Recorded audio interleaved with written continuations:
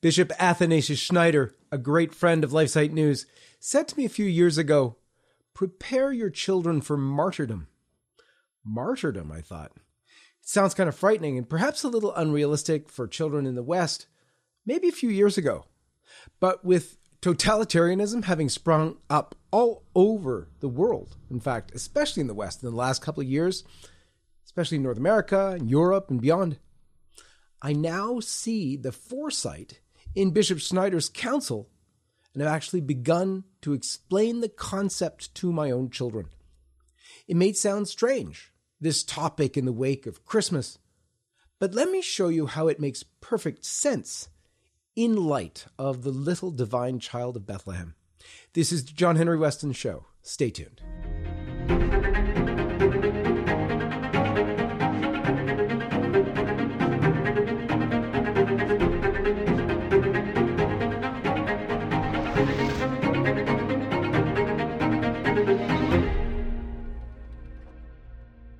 Let's begin as we always do with the sign of the cross.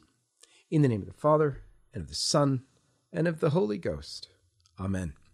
No one knows what the future holds. You may live to be 100, or today, literally, could be your last day. Beyond that, it seems unlikely that the world is going back to the old normal. And do we even want it to go back to that old normal of abortion, same-sex marriage, pornography, trans children, and the uncrowning of Christ the King? Not that we want the new normal a la Klaus Schwab either, but it is increasingly appearing that if we want to reach the triumph of the Immaculate Heart promised by Our Lady of Fatima, the only way is through this mess, as Robert Frost may have said. And it shouldn't be a surprise. Our Lady of Fatima promised as much when she spoke of the final battle between our Lord and the reign of Satan, particularly referencing those of us who defend life and family.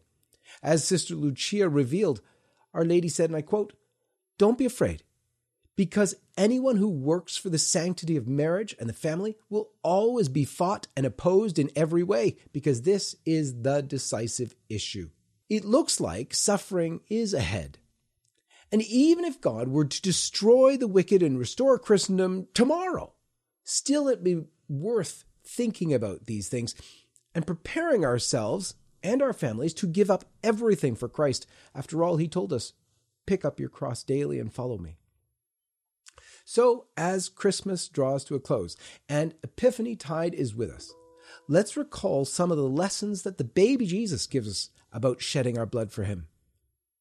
It's true that Christmas is a time of great joy and hope and light shining in the darkness, but the birth of our divine Savior is actually marked with suffering, the blood of the cross, and a trail of blood.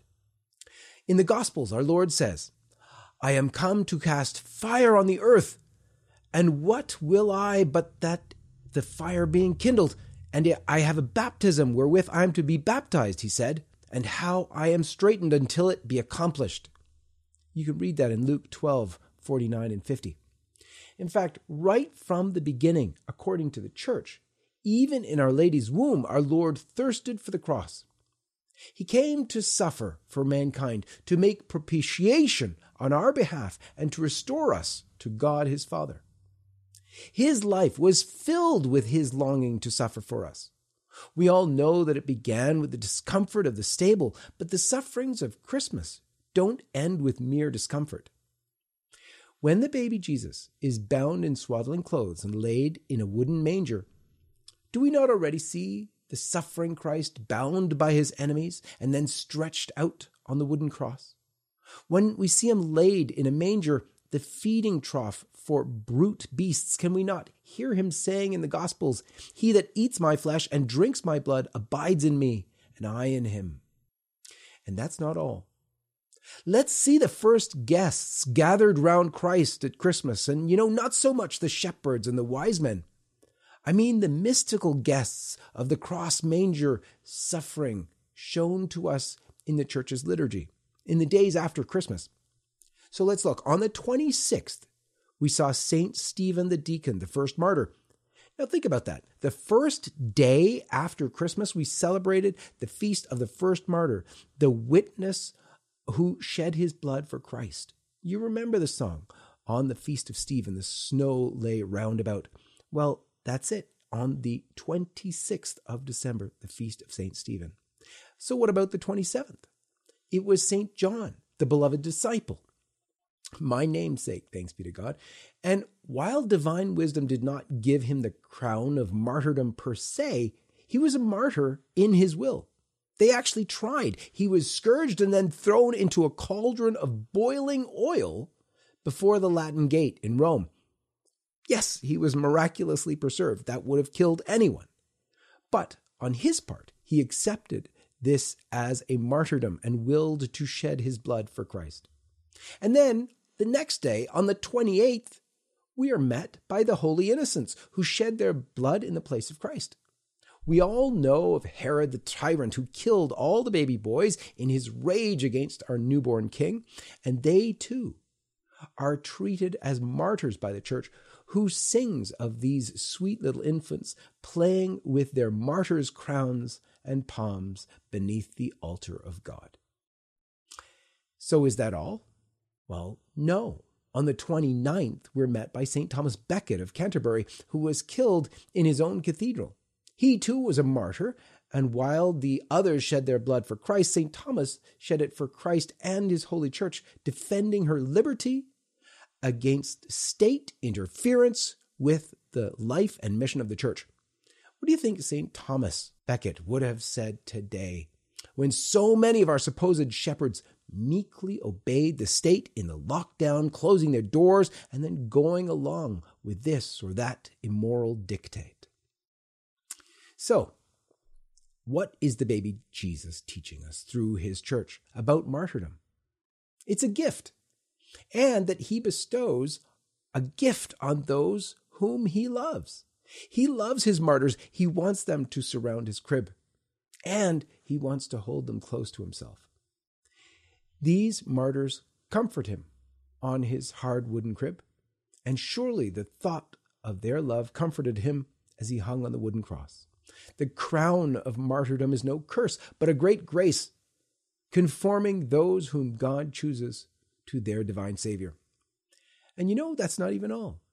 8 days after this Savior was born, the octave day of Christmas, we saw the feast of his circumcision, presentation in the temple, you might call it. Well, these few drops of blood, his precious blood, are of infinite value. This quick, sharp suffering, this would have been enough, the fathers of the church teach, to save all mankind. But the Christ child wants to shed all of his precious blood for us. And so he offers these first drops merely as a pledge of his love and a promise of our redemption. This pledge is a token of all that he does for us. What have we done for Christ? What are we doing for him? What ought we do for him? Martyrdom is a grace that would allow us to give our whole selves for him. We see in his pledge again in Epiphany Tide, when we recall the 3 gifts brought by the Magi. The baby Jesus is given gold as a king and frankincense as a divine priest, but he's also given myrrh because he is a prophet and sacrifice. Even as a baby, in the carol about the 3 kings, "Myrrh is mine," sings Balthazar. Its bitter perfume breathes a life of gathering gloom, sorrowing, sighing, bleeding, dying, sealed in a stone-cold tomb. This precious resin, myrrh, was used for burial, and indeed Nicodemus bought 100 pounds of it and of aloes for Christ's burial. Did Our Lady and St. Joseph recognize the bitterness of this gift? We can be sure that the Christ child knew what it meant.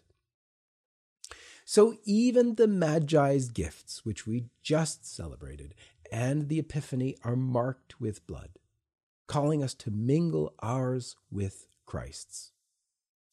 Pious Catholic parents of old could often be heard telling their children about the glorious martyrs, and even the crown of martyrdom, as a ticket straight to heaven, avoiding the sufferings of purgatory, and a particular glory in heaven to sit with the few martyrs that will be there. Well, probably many, but nonetheless. Some may dismiss that kind of talk today as pious legend, but the doctors of the church uphold this notion of going straight to heaven after martyrdom. St. Thomas Aquinas writes that, and I quote, "Pain suffered in this life voluntarily cleanses much more than pain inflicted after death, hence in purgatory."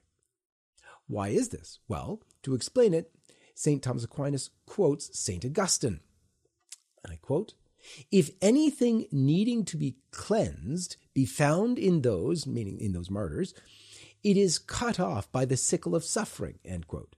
St. Augustine even says that it would be insulting to pray for the repose of the souls of martyrs. And let's remember, too, that martyr actually means witness. The martyr's witness to the love of Christ is the most effective means of spreading the truth of Christ. The 3rd century writer Tertullian wrote these fierce and fiery words to the Roman emperor and his government, and I quote, "Your cruelty, however exquisite, does not help you stamp us out. The more often you mow us down, the more in numbers we grow. For the blood of the martyrs is the seed of Christians."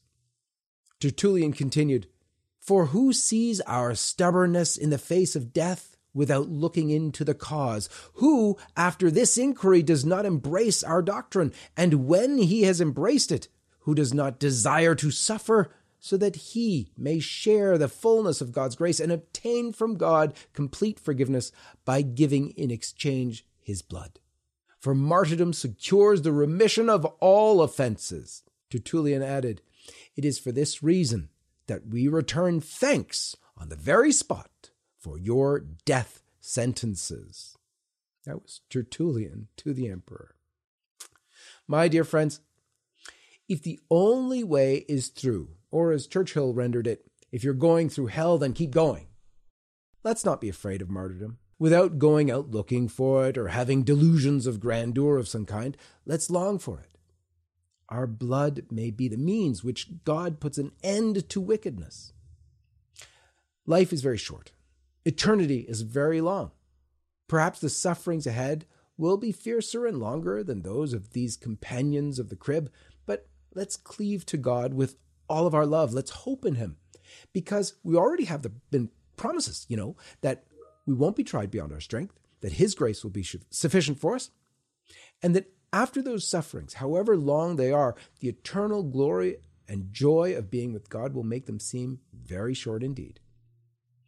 In St. Ignatius's Spiritual Exercises, Christ the King addresses these words to each of us, and I quote, "It is my will to conquer the whole world and all my enemies, and thus to enter into the glory of my Father.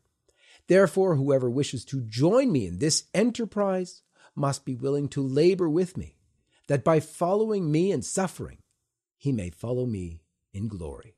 End quote.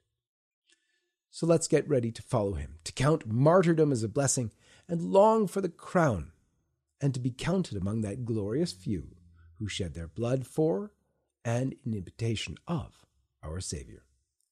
For LifeSite News, this is John Henry Weston. May God bless you. We have been warning everyone who would listen and attempting to build up alternative platforms to continue to reach you. We have established ourselves on all sorts of platforms I'm going to explain in a minute, but the most important thing to do is come direct to lifesitenews.com, because there we will always be. But we've also established ourselves on platforms like Parler and MeWe, and our videos can be found on Rumble as well. We would love to see each of you on those platforms too, as they are not censoring or suppressing the truth that we are sharing every single day. More than these alternative social media platforms, we highly encourage you to subscribe to our email newsletter.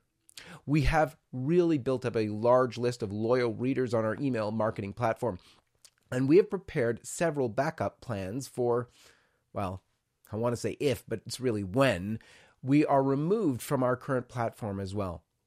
Additionally, I really encourage you, as I said before, to make it a regular habit to go directly to lifesitenews.com. Make it your homepage. While all of these different platforms are An excellent way to curate your news, going directly to our website, means that you will never encounter any censorship or sudden loss of LifeSite News reporting. Here's the thing. We will never stop sharing the truth. We founded this organization with the mission to be the life, family, and culture source for men and women who seek to know the truth. We have established a track record of honest reports, and this will never stop, even with censorship happening around the globe. Again, I'm encouraging you to join us on Parler, MeWe, Rumble, and on our email list. You can find all the direct links in the description of this video. May God bless you and keep you, and we are so thankful that you've chosen to follow and support LifeSite News. I'm John Henry Weston, co-founder and editor-in-chief of LifeSite News.